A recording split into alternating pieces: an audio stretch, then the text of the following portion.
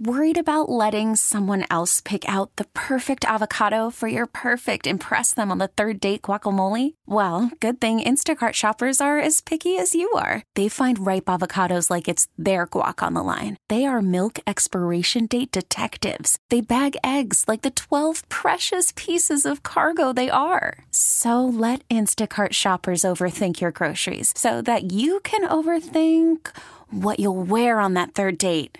Download the Instacart app to get free delivery on your first 3 orders while supplies last. Minimum $10 per order. Additional terms apply. This episode is brought to you by Progressive Insurance. Whether you love true crime or comedy, celebrity interviews or news, you call the shots on what's in your podcast queue. And guess what?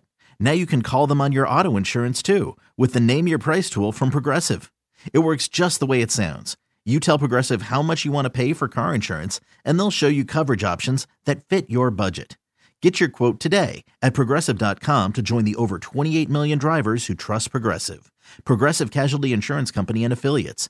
Price and coverage match limited by state law. Good evening, everybody. How y'all doing? Got a great show planned for you. DMs, always open. So if you got a DM for us, glide on into those DMs, courtesy of Astroglide, and drop your questions in there, topics you want covered. Got a great show planned, but I like to think we always do. I'm going to drop a few gems on you, hopefully some things that are a little challenging. As always, remember, if something kind of throws you off or disturbs you, sit with it. That's where a little bit of your work is. Why was that upsetting? Why did I not agree? Is there anything I can learn in there about myself, the world? I wanted to open the show, though, with an interesting topic. This is an article that came out of The Cut. 10 best questions for you to ask when you are on a job interview. And I kind of liked that because I think far too many people approach job interviews the way they approach dating, which is, I just want to get it. I just want to be liked. Well, that's a horrible theory. You want to make sure that this is the right fit for you, that relationship is the right fit, job relationship or romantic relationship.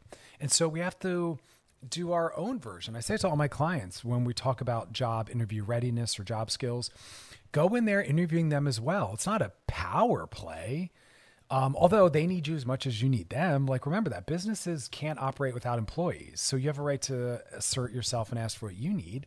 But it's really just about figuring out, is this the right fit?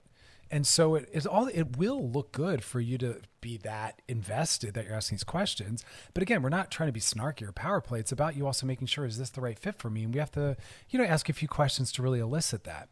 And remember, just like on a date, it's not always someone's answer to the question that matters as much as also what is their process? Are they open to that kind of vulnerability? How shut down are they? How relational are they?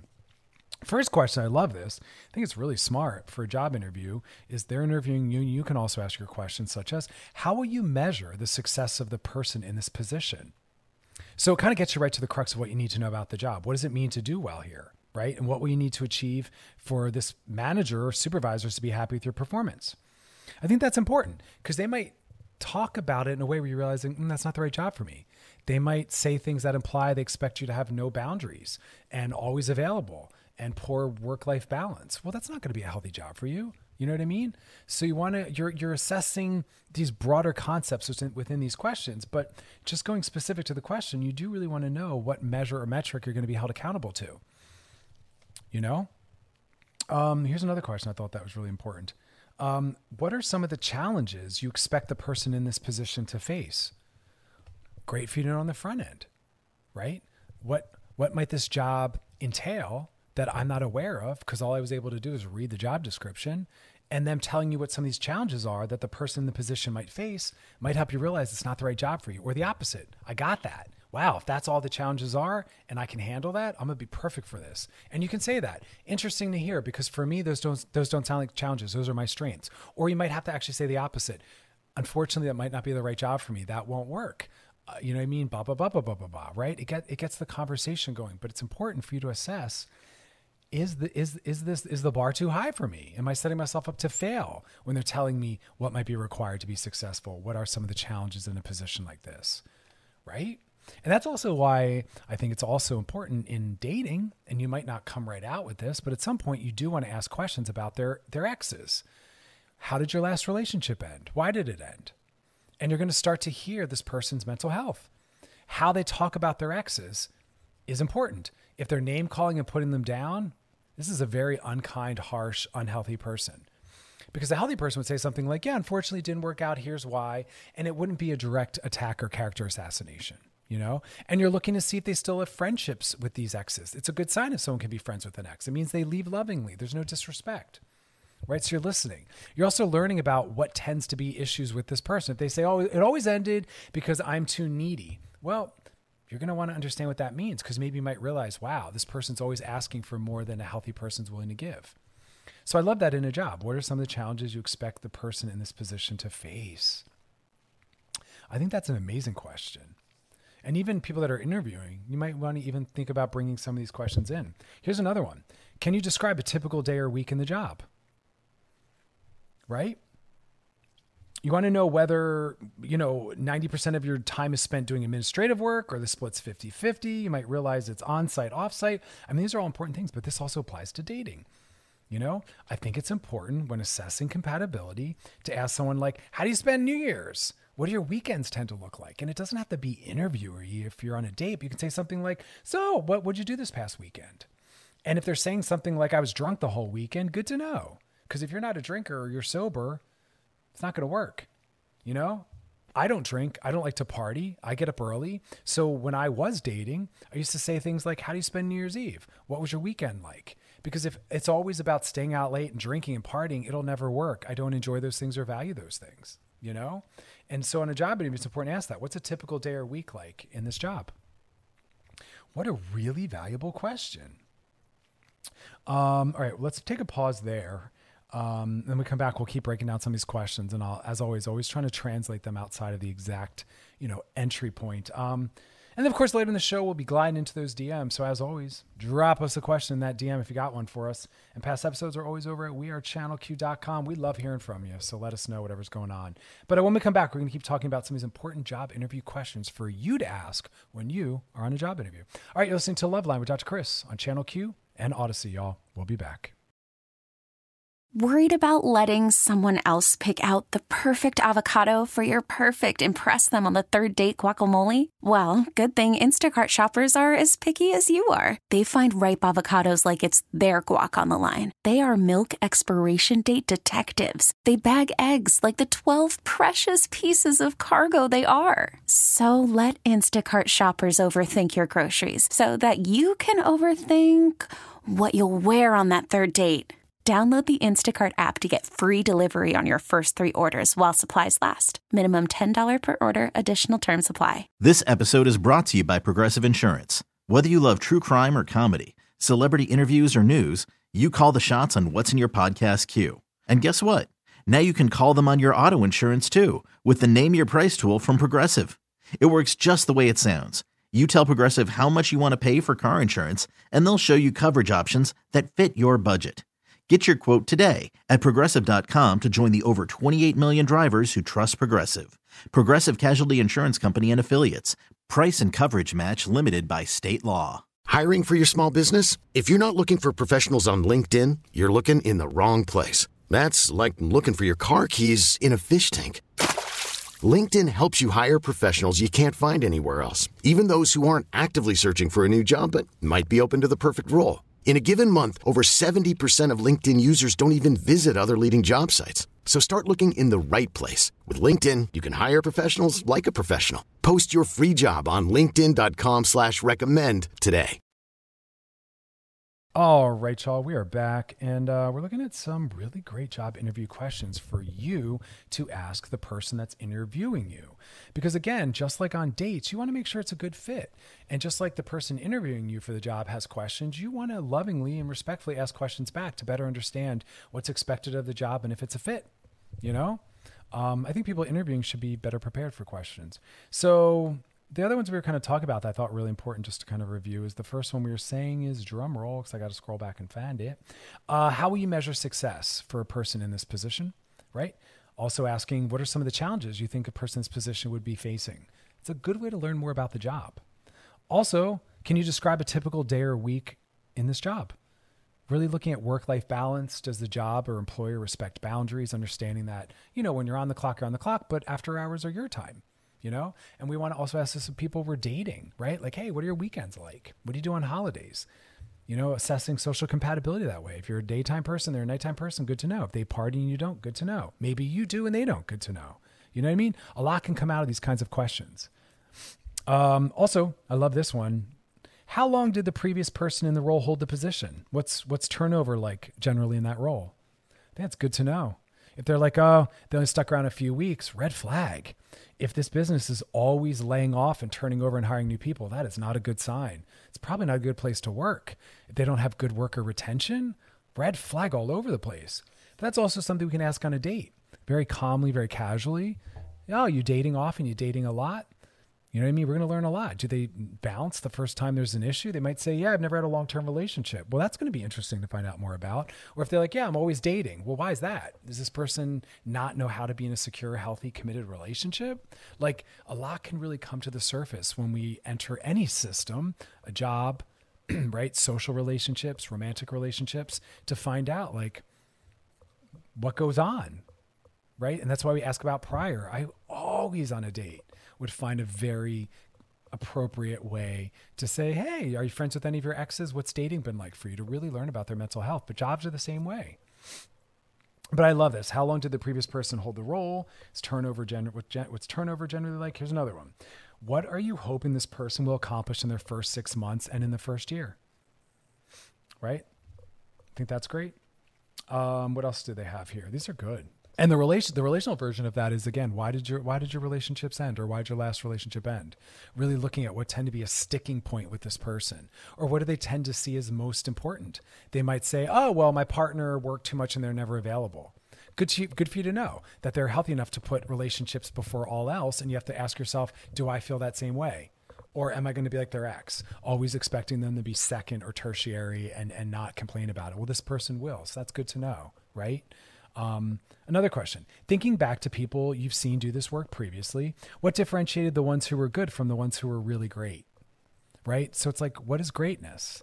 What did you look for to speak to their greatness? I love that. And again, you could even say that on a date. Hey, relationships for you that went really well and did really well, and that were longer term relationships. What was so important about those? What was really valuable? Or what do you think helped you stay in that relationship as long as you did? Again, these aren't necessarily things you might ask on the first date. But at some point, you hope you have enough intimacy in a relationship where you can talk about your lives. There should be nothing that's off limits, right?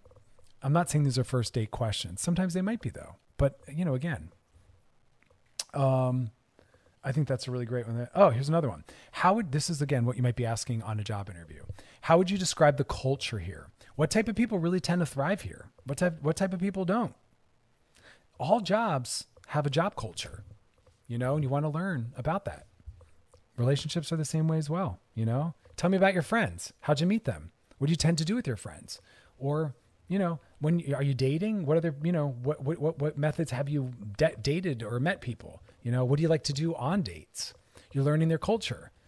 If you ask me what I like to do on dates, you're going to learn a lot about what's important to me, how I spend my time, what my values are. I'll talk a lot about art and music and film. That's what I'd like to do. Coffee shops, books, reading, travel, versus someone who might be more into, again, I'm using lazy examples, partying, and they'll talk a lot about drinkings and events and things like that, but you want to ask a job that as well. What's the job culture like here? What type of people tend to thrive? What type of people don't do so well? It's a really good way to, again, assess if this is the right position for you. Because again, when you're on a job interview, like a date, it's not about just getting them to choose you. That's not honest. And that's not going to promise long-term suitability. It's really about assessing, are we a match? And sometimes a successful job interview is like a successful date when you realize we're not a match. And thank God we're asking the right questions to be able to figure that out, because that is the whole point of an interview and a date, right? Let me see if there's any other questions here. Oh, I love this one. Asking the interviewer, what do you like about working here? You can learn a lot about the way they respond.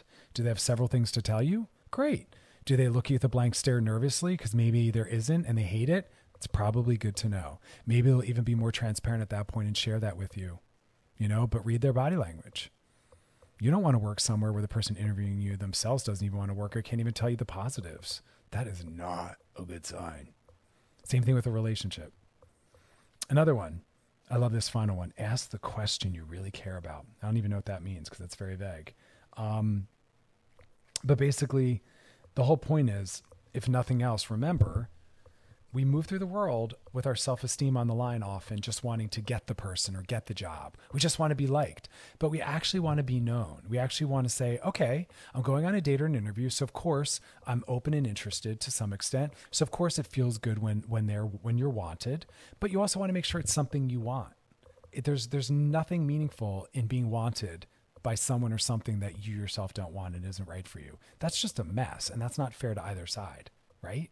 So like really ask these questions, because a lot of red flags are there from the door if we're willing to see them as such, or really willing to explore and find out if they're there, you know? But I think a lot of people are just so focused on being wanted and being liked that they ignore everything, or they don't even give those things a chance to emerge. And there's very appropriate, respectful ways to kind of bring those things to the surface. So we'll talk more about it. We'll be back. You're listening to Loveline with Dr. Chris on Channel Q and Odyssey. Stick around. All right, we're back, and we're going to be talking about forgiveness. It's probably one of the most important parts of living on this planet is the ability to forgive. And I'm talking small, big, medium, large. I mean, small forgiveness is, someone cuts you off in traffic and you just let it go. They had somewhere to be, or they're having a rough day, or they're, God bless, trying to get through the world with that aggressive style. But, you letting it go, which to some is forgiving it, is just you not taking that with you. You not letting someone else's action, right, that had nothing to do with you, now make your whole day bad, or kill a few hours. And then it goes larger, where part of being in relationships is often harming each other. I don't mean grand scale harm, but letting each other down, bumming each other out. Part of being in a relationship means often we'll have to let things go, forgive them. Sometimes when they're asking for it and accountable, and other times if we know they're healthy and we care about them, we just kind of like shake it off on our own. But again, trauma informed. No one is, when we talk about larger scale violations and traumas, you are not needing to forgive anyone if they are not safe, they haven't taken accountability. This whole topic is around the smaller scale things. We're not talking about violence. We're not talking about abuse. We're talking about letdowns, disappointments, frustrations, those things. So I just want to kind of add that disclaimer as we move forward. But we know that relationships work best not when there's no conflict or fighting. That's part of life. In fact, if a couple says we never fight, I'm worried. I'm like, who's selling themselves out? Like, who's not speaking up for themselves? Like, how is it that you always, maybe you manage everything really well. That's great. But it's how you manage the fights that really matter. And bigger than that is just all healthy relationships are about being willing to do the repair work. And that's really hard because, as adults, we sometimes have this childlike perspective of who's at fault, fair is fair. Adults don't think in terms of fair is fair and who's at fault. Adults think in terms of, if I did something wrong, I take accountability, but I'm always open to repairing for a relationship that I want to be a part of. And if I'm further along or more emotionally mature with my partner, God bless it, thank God for that. I'm willing to do that for us because I care about this relationship and I care about that person. And I'm willing to be the adult in the room at all times if I have to, right? We can't have two children in the room at all times. We need an adult. And if your child's losing themselves, if your partner's losing themselves or struggling like a child, you step in and you be the adult. And oftentimes that will mean saying okay or letting things go or forgiving things, right? But what are the key components of being able to have these really necessary, productive conversations? Because it's all about that productivity. Well, the first thing is start with a critique. Well, let me go backwards. Don't start coming in hot and don't start with a criticism. Okay. I was kind of stumbling over that word criticism.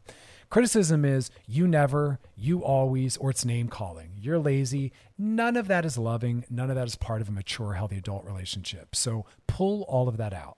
Okay. But you can start with a concern or a request. Hey, it would mean a lot to me if you would take out the trash when you see it's full. Do you see how much better that feels and how much more motivating that is than you're lazy and you never take out the trash? Okay, you're just attacking. There's literally no request in there. It's just an attack. We don't want to attack people we care about if we're in a loving, healthy relationship or we want to form one. We go to the request. Hey, could you please take the trash out? It would mean a lot to me. No name calling, no attacking, right? Criticism puts people on the defensive. And it should, because they are literally being attacked. When you make a request, defensiveness doesn't spike. If nothing else from today's show, just remember that. Make a request. Be soft. If you care about this person and you care about the relationship, then everything you do is in service of that and in maintenance of that And your tone and your your word use and perspective should mirror that. Make a request, not an attack or criticism. No relationship has ever been served by that. Also, we have to use what we call a soft startup. We don't come in hot. That is where we call it self-regulation. If you come in at a 5, it's going to be at a 5 and maybe escalate. If you come in at a 0, it might get to stay to 0. And if it does escalate, it's only going up to a 2 or a 3, which is very manageable and makes everyone still feel safe and connected. But we don't come in hot. We use a soft startup, or we slowly ease into the topic. That's also very, very important because that shows care and respect. Because again, we're always thinking relationally. What impact will what I'm about to say or do have on the relationship? Because if you don't care about that, then you should just exit it. If you don't care enough about the impact you have on that person in the relationship, then just leave because you don't care. But if you do want it and you do want to keep it, you have to show that and be part of that maintenance structure. What else do you think we shouldn't do? Well, we have to be respectful. We covered that. We want to make sure we're not using threatening words, right?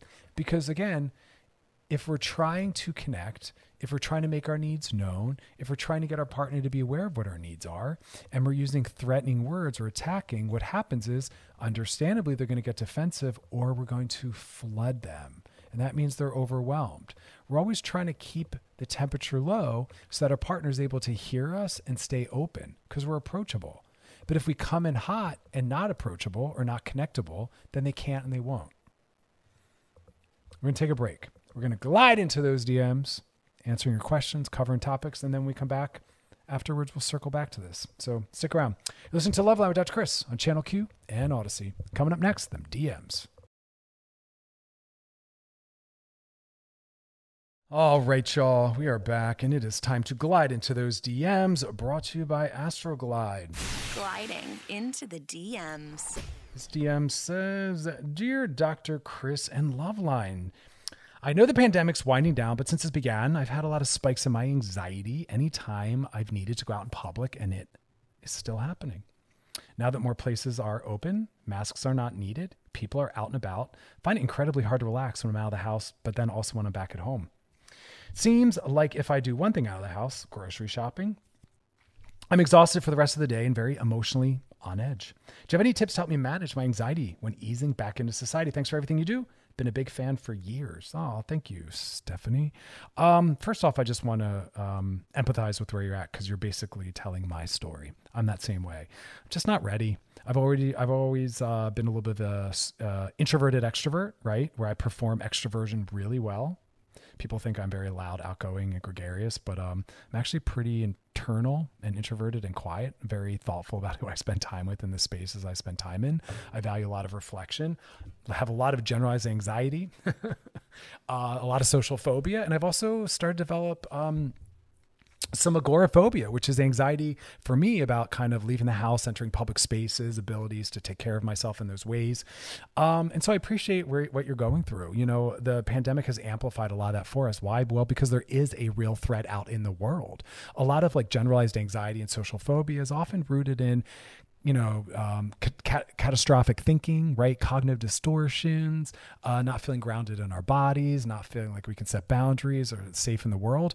And the pandemic really let us know the world isn't safe, right? And then we watch things like gay and trans people being murdered around the world and beat up in our own country. People that are black or of color getting brutalized. We're finding the bodies of the indigenous individuals buried at the schools that they were abused and traumatized in. I mean, what a world we're living in. And it's become more apparent, more vibrant, more robust. So I get where you're going. I understand. First off, it's going to be about going slow, because we don't want to overwhelm or traumatize. I don't agree that you should jump in and learn how to swim. No, that can traumatize actually and remind us that this isn't something we can manage. So what you basically want to do is write a list of all the things you have to do and give them a number with how much power and fear they provide, and start slow. Do the 2s, conquer those, then try doing the 3s. then try doing the things that are level 4. And it takes as long as it takes. Your mental health matters. And if things aren't getting done and they're taking longer, that's okay. My place is not as clean as it normally is. My fridge is not as stocked as it normally is because I'm moving slow. In general, I'm trying to slow down. I also found out that I have some heart issues and some high blood pressure issues. My doctor is mandating I need less stress and I need to move slower. So I'm saying no to things. I'm taking my time getting back to people. I'm turning down some work projects because I care about my physical and mental health. So I'm moving slow. I'm turning down a lot of social invitations, telling people the truth. Hey, thanks for inviting me to your party. I'm just not ready to re-enter the dating world, or I'm not ready to be in public spaces like that. This week, I am going to try to venture out and go to someone's birthday party, but I'm going to bring a mask. I'm going to allow myself to leave if I feel uncomfortable. I'm going to come in and out of social. If I feel like I'm overwhelmed, I'll go spend time with myself somewhere, drinking a glass of water. I don't drink alcohol. So be where you're at. Right? Move slow, delegate, let other people take on some of these responsibilities and slowly start to see that the world is safer than you think, right? The more in control you are and the slower you move, the better you'll feel and the better it'll be for you. So be kind with yourself, move slow, don't push yourself, don't shame yourself. It's going to take time. A lot of people are bouncing right back. I've seen people out there that are like at concerts, pool parties. I'm like, wow. But that's a different person from me and you. And we don't need to be like them. In fact, I don't want to be like them. I want to move at my pace because my pace is just as important and just as correct. And my pace is a lot different. And that's okay. Be where you are, so take your time and don't rush. I think we all need to do that. That's a lesson. That's a perspective we can apply to a lot of things in the world. So there that is, you know what I'm saying? So if you got a DM for us, drop in the DMs on our Loveline IG page. And when we come back, we're going to talk a little bit about monogamy and a whole bunch of other stuff. And then, of course, we'll be gliding back into those DMs and past episodes of Loveline over at wearechannelq.com. Scroll down, look for my face, click on it. There they all are. Binge, share, post, re-listen. Yep. Good stuff. But like I said, when we come back, we got more for you. And then we'll glide into those DMs. You're listening to Loveline with Dr. Chris on Channel Q, brought to you by Astroglide. Stick around. We'll be back. Gliding into the DMs is brought to you by Astroglide.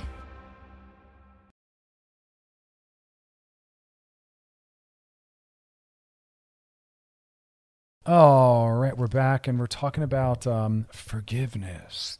Oh, yes. I know it sounds like we're talking about communication skills, but it's really about us honoring, I care about this person.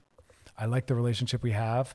I want to continue it. And so I'm framing everything within that context, because if I don't mind burning it down and I don't care about our relationship, the mature, healthy adult thing to do is to then exit, right?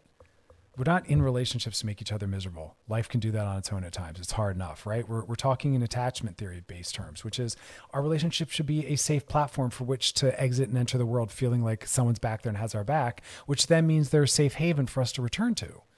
We want to treat it well and treat it kindly.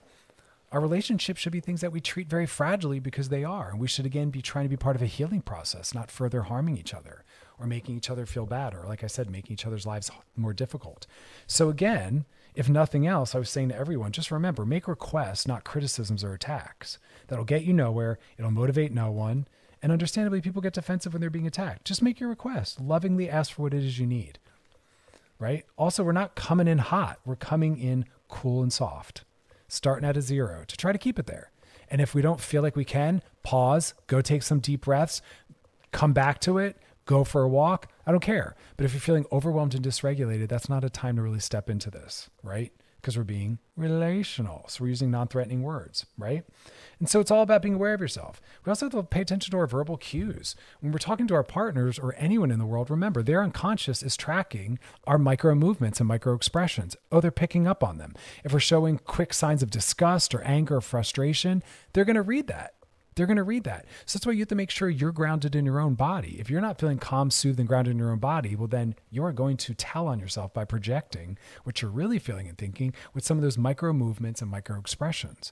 So again, this is all in the context of people we care about. So we would want to do the work we need to do behind the scenes so as to give them and our relationship the best shot, because conflict is going to happen. Healthy couples don't have no conflict. Healthy couples just do all the things we're talking about. And so it's easy. They laugh it off. It's light. They make jokes. You don't even notice it because they've figured it out, right? But the couples that struggle haven't, or they just aren't willing to, or they don't care. Because part of being in a healthy long-term relationship is, as one of my favorite theorists says, knowing your partner's operational manual. You know how your partner works. You learn them. You learn what sets them off, and you don't step into that. Again, we're responsible for our own triggers and our own wounds, but a loving partner also knows what our partner's wounds and triggers are and doesn't walk us into them, doesn't purposefully play upon them. So you have to figure out, as I say all the time, the secret sauce for your relationship, and then keep that sauce the way it's supposed to be. We don't start adding stuff, but you have to learn your partner. You know, their owner, the owner manual. You got to get a grip on that. But this is all in service of staying together. Here's another interesting thing that came out of research I was doing on an unrelated topic is this whole thing about eye contact. So I've shared with you all before that one of the most important things for a relationship is to have touch and eye contact, right? And how long distance relationships struggle because they don't really get that, but you can try to do that with some FaceTime. It's not the same. It's also why if we're fighting with someone and they're not around, especially if it's long distance, it can feel really hard because we can't just see them and feel them and know that we're okay again and all's well. You do your best, but eye contact is really important. And so that's why if couples are making difficult disclosures, I'll tell them to look at each other because it's really harder for us to be our harsh self. And it's very soothing and it makes us feel safer and it makes us say what's more honest for us. But there's something in our brain that will register it as aggressive if we give people our profile. It's also just rude because you're saying you don't have my full attention, but there's also something in our brain in our more primitive parts that register that as aggressive. And so make sure you're looking at someone dead in their face, not creepily dead in their face. I shouldn't have said it like that. Make sure you're looking at someone fully, face to face, full eye contact with softness in your eyes when you're making these statements. If you're not willing to do that, ask yourself why. Why am I unwilling to do what it takes, all these things that we're talking about, with someone I claim to love or care about? What am I learning about myself or the relationship if I'm not willing to do that? Right? Like that's why I love this stuff. What's diagnostic is the willingness or lack of willingness.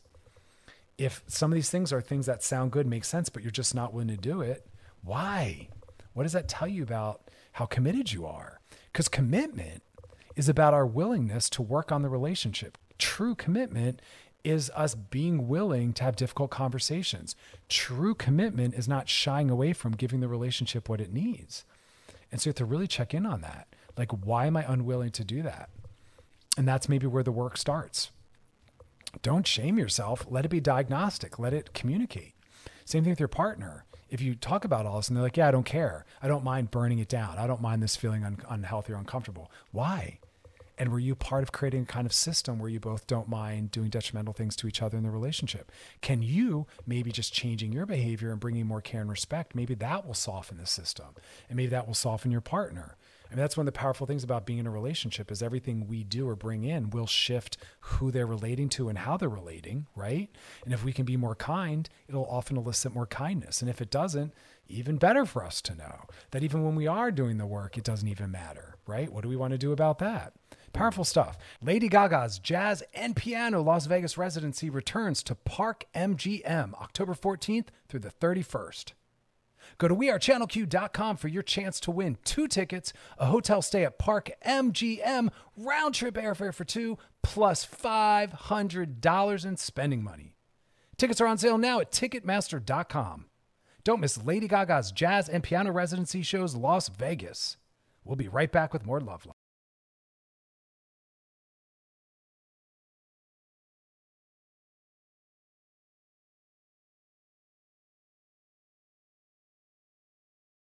All right, we're back, and we're going to kind of go through this little bit of research together. This is out of Healthline. They're talking about mood boosters, 7 mood boosters that don't cost a thing. I thought, let's all go through this together. I flipped through it. Some of them I think are great. Some of them I think are completely ridiculous, but I tend to feel that way. So mood boosters, what does that mean? Well, again, remember, mental health. We're feeling all of our feelings. Mental health is the ability to feel all feelings and to feel them deeply and have safe ways to express them. But sometimes we realize maybe we're catastrophizing something. I know. Imagine that. We catastrophize. We dramatize. And as I'm always saying to y'all, right size things.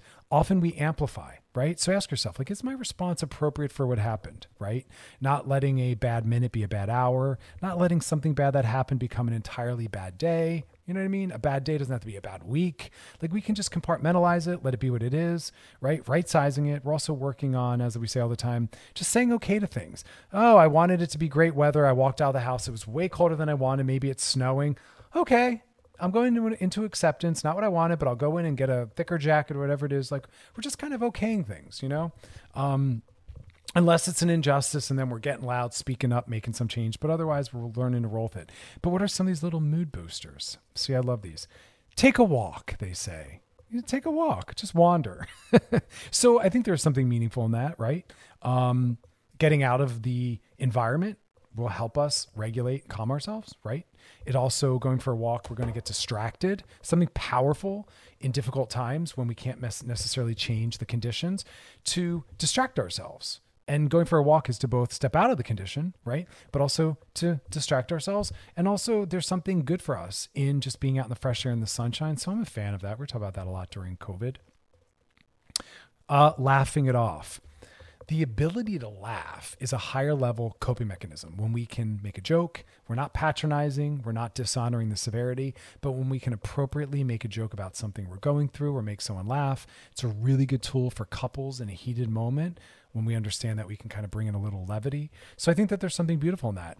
And also it helps with our mood in that if we're having a really hard day, put on a comedy.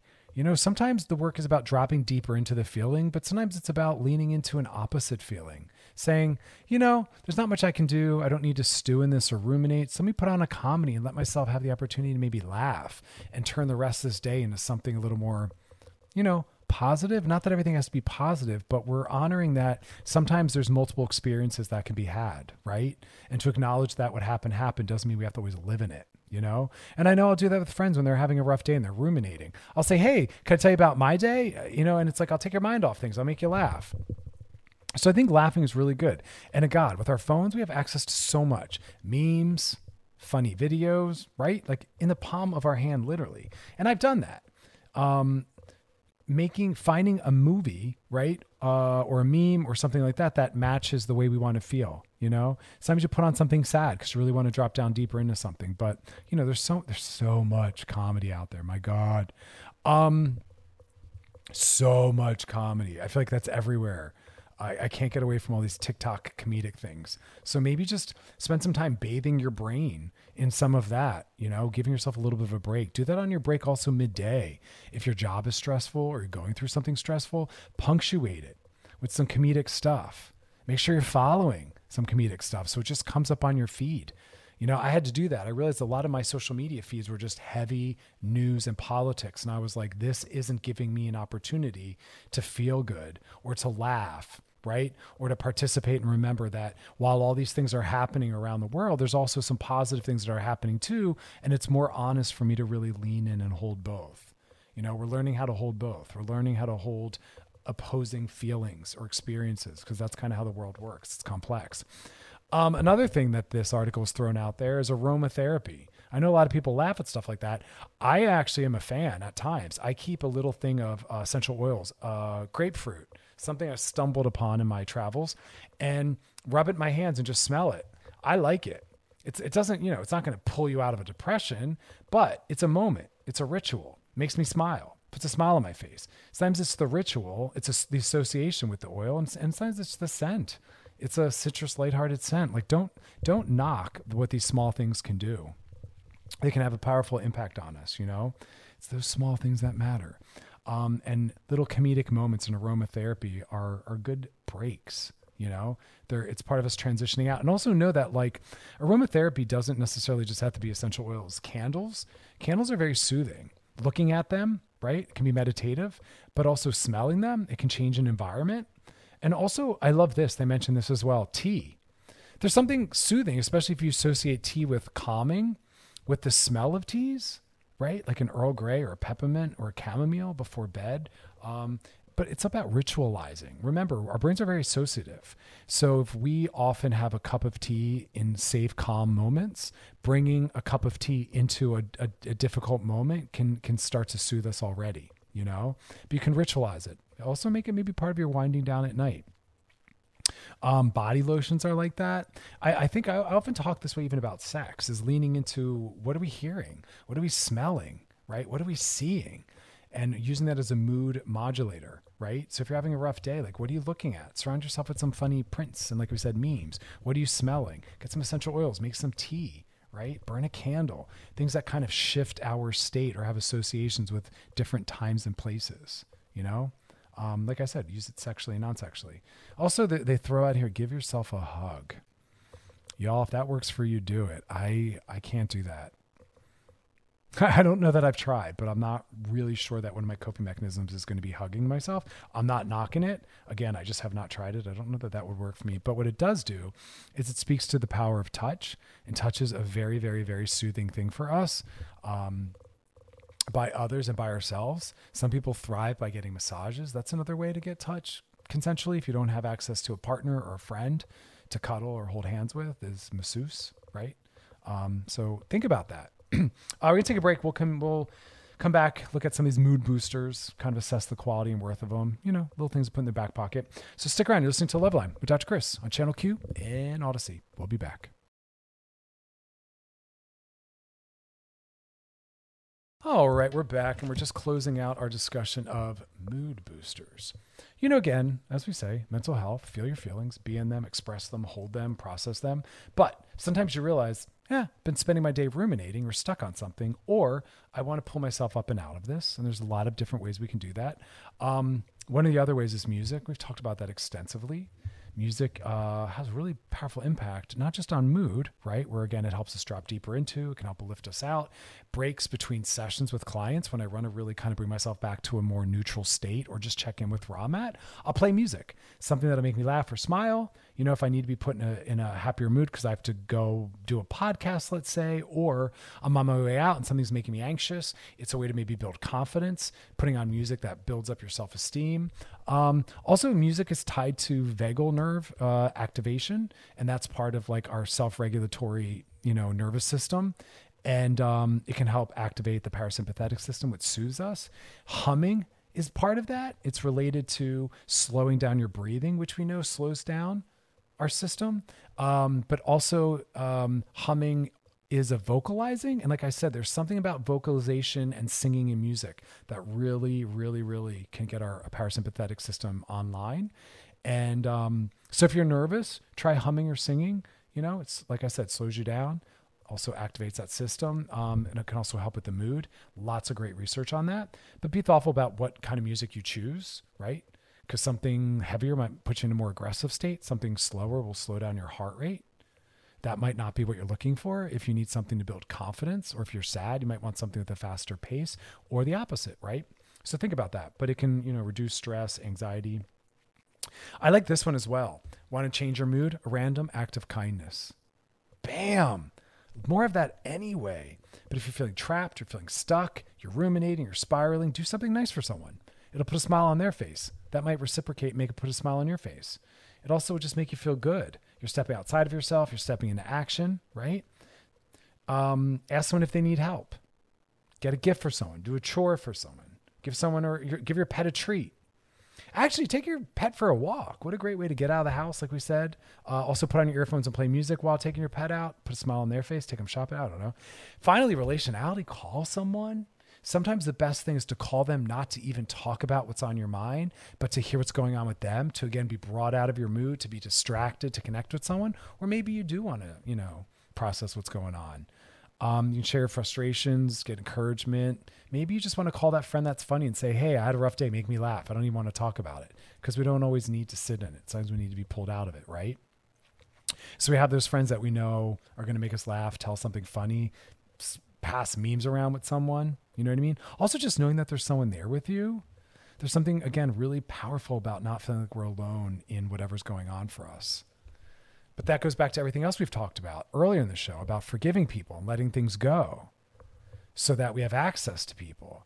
But if we're always pushing people out of our lives and every small infraction is something we hold people too accountable to, and we don't move on or do the repair work, then we don't have those people to reach out to. So all these things are mutually reinforcing, right? And again, the relationships around us determine our mental health. So really zero in on that part. I like that idea of us first thinking, is there someone I can connect to before we turn to objects? Objects are really great external regulators, but co-regulation via the connection or presence of someone we feel safe with and care about is really an important tool for us to get familiar with. But the external resource of objects like music, aromatherapy, all that stuff is also important. but I'm very much a relationalist, right? And so I'm always trying to bring people back to that, but check in on that. Part of social maintenance is having healthy relationships that when we need them, they're there, not realizing in those dark moments and adding another layer of, and I also don't have access to people, and that's why I think social media is great. Sometimes your resources are just someone maybe you've never even met that you talk to sometimes on Instagram. That's okay. It's good that you have someone there, someone who's thinking about you, someone you have access to. We don't want to knock that. We just need relationality. If they can be in real time in person, that's even better. But sometimes social media is the best we have. I know I've been in a rough mood and just not even connecting with someone directly, but just seeing a tweet they said, I related to it, right? Or it just brought up some level of vulnerability, or I felt like I wasn't in something on my own, and it can be very helpful. So my God, we're going back to a social media discussion. There it is, curating the right stuff, so you have access to it. Really look at that though. If you're only following dark, heavy things, it's part of maybe reason, why you might be always swimming in that. It's okay to follow some really ridiculous guilty pleasures, as they say, you know what I mean? Having those things that just are throwaway. I follow a few of those that I can count on just making me laugh, roll my eyes in a positive way, or distract myself, you know what I mean? But recently music's really been my go-to, which is surprising because I was always into music, but I kind of drifted away. But being at the radio station, I think has really reminded me of the importance of it. But I use music as very much as a resource to kind of bring me in and out of different things. So anyway, look into it and check it out. Certain bands are really great at that. You know what I mean? Matching your mood, changing your mood. So, all right. Coming up next though, we're going to be gliding into those DMs. So DMs are always open. That's a great thing. 24-hour, 24/7. I always forget to mention that. Anything you want to know, drop your questions in there. Topic you want covered, let us know. Something you want us to drop deeper into, we're happy to do that. And past episodes of Loveline are over at wearechannelq.com. Check them out. Binge, post, share. Stick around, though. DMs coming up next. You're listening to Loveline with Dr. Chris on Channel Q and Odyssey. We'll be back. Selling a little or a lot? Shopify helps you do your thing, however you cha-ching. Shopify is the global commerce platform that helps you sell at every stage of your business. From the launch your online shop stage, to the first real-life store stage, all the way to the did we just hit 1 million orders stage. Shopify is here to help you grow. Whether you're selling scented soap or offering outdoor outfits, Shopify helps you sell everywhere. From their all-in-one e-commerce platform to their in-person POS system, wherever and whatever you're selling, Shopify's got you covered. Shopify helps you turn browsers into buyers with the internet's best converting checkout. 15% better on average compared to other leading commerce platforms. And sell more with less effort thanks to Shopify Magic, your AI-powered all-star. Shopify powers 10% of all e-commerce in the US. And Shopify is the global force behind Allbirds, Rothy's, and Brooklinen, and millions of other entrepreneurs of every size across 175 countries. Plus, Shopify's award-winning 24/7 help is there to support your success every step of the way. Because businesses that grow, grow with Shopify. Sign up for a $1 per month trial period at shopify.com/Odyssey Podcast, all lowercase. Go to shopify.com/Odyssey Podcast now to grow your business, no matter what stage you're in. Shopify.com/Odyssey Podcast. Odyssey is giving you a chance to win a trip to London to see Taylor Swift at the Eras Tour. It's Tay in the UK. Hey, it's Taylor. Just download the free Odyssey app, log in and listen to a participating station for a minimum of 60 minutes to get your daily entry. And you could win a chance to fly off to London with 3 friends and see Taylor. I can't wait to see you at the Eras Tour in London. For more, go to odyssey.com/Taylor. Tay in the UK. It's on the Odyssey app. Thanks to Republic Records. This is a national contest. All right, we're back, and now it's time to glide into those DMs, brought to you by Astroglide. Gliding into the DMs. All right. Here we go. This one's a little bit of a long one. Hey, Dr. Chris, I love your show and how much it has made me self-reflect so as to make sure all my relationships are thriving. Mad respect to you. Been dating my girlfriend for 2.5 years now. We've had our ups and downs as I'm more avoidant and she's more anxious. We still love each other and both go to individual therapists to continue to work on ourselves. That's awesome. Well done. I like that you know your attachment style, aka your relational style. It lets us know what our work is, right? Someone who's avoidant needs to stay put and lean in when they want to lean out. Someone who's anxious needs to settle themselves down, anchor themselves, right? Get some clarity. A few months ago, you said, I was working at an agency she was connected to as our funder. So we shared similar coworkers. Okay, I think I got that. I started to develop feelings for my coworker, and the feelings were mutual. So I decided to quit the job because I could no longer spend time with this coworker and stay with my girlfriend. It's very mature of you to understand the difficulty. That's what we all need to do. If we start to see a boundary slipping, or we think a boundary might slip, we call it out to ourselves, to our partner, to the person. We set the boundary. We take care of ourselves. We take care of our relationship, right? My girlfriend confronted me, and I told her nothing had happened. Her friends, my coworkers, told her that I looked shady. Because so far it sounds like you're actually being very integrity-based. I still think about that coworker every day, even though we've cut off all communication. Am I just deep in fantasy, or are the feelings real? Here's a hard one. I don't know. It's both. I mean, if we haven't actually been with someone, then a lot of our understanding is going to be fantasy-based, but that doesn't mean the feelings aren't real. But I guess my bigger question is, even if the feelings were real, does that matter? How about your feelings with your girlfriend? You cut this off because your girlfriend, which tells me the feelings for her are real, your girlfriend, that you really care about her. So why does it matter if you still care about this coworker? Because remember, we can care for multiple people at one time. We can have feelings for multiple people at one time. We can be in love with multiple people at one time. It's not a non-renewable, it's a resource that's accessible all the time, right? So what meaning are you making out of that? If I said I think the feelings are real, would that then negate or illegitimize how you feel for your girlfriend? Because those feelings for her were meaningful enough to cut it off with a coworker. So I guess I'm not aware of the deeper question. Because maybe the feelings are real, and you'll have to learn how to move forward in the world, loving your girlfriend while also having feelings for someone else. But that's not uncommon. It's easy, and it's also understandable, and even for some of us expected, for us to develop crushes and feelings for other people throughout the duration of our relationship. When things are good, when things are bad, when we're closer, when we're more distant. People come into our lives, and there's a lot of different elements of ourselves that other people can connect to that our partner maybe can't. And it's okay to be attracted to other things in the world. That's part of human nature. But that doesn't mean there's anything we need to do about it or do with it. It's not necessarily a call to action. Sometimes it's just a recognition, yeah, that's there. So if you really do have a girlfriend and you're happy with her, then it doesn't really matter. Just let it be. Acknowledge that you have a crush on someone else. That happens. If, though, you're not in love with your girlfriend, well, maybe then you do want to go take time to figure out and explore. Maybe you need to put a pause on your relationship with your girlfriend or break it off. I don't know. But if you love her, problem solved. If you don't, then maybe you do need to end it and go explore and find out. So it's more rooted in how you feel about your girlfriend, Tough stuff though, Relationships go through changes. Something that's important at one point down the road maybe isn't. Like I said, we drift. Sometimes we grow in opposite directions, and what we had in common isn't there anymore, or what connected us isn't there anymore. So it's kind of more about your sense of your relationship. It's hard stuff though. As humans, we're going to be oriented towards new things and other things. We want we want familiarity and comfort with our partners, but then sometimes doing so can suck the energy and fun out of it to its destruction. So make sure you're giving your girlfriend all the time and energy you can to give it its best shot. Work on that. But like I said, if you realize it's not what you want, well, then it's time to bounce. You know what I mean? Good luck. Let me know how it goes. Truly, circle back and let me know. All right, y'all. That is our show. Tomorrow we'll be talking about motherhood. I know. Mental health perspectives. And then also things we need to think about for healthy long-term relationships.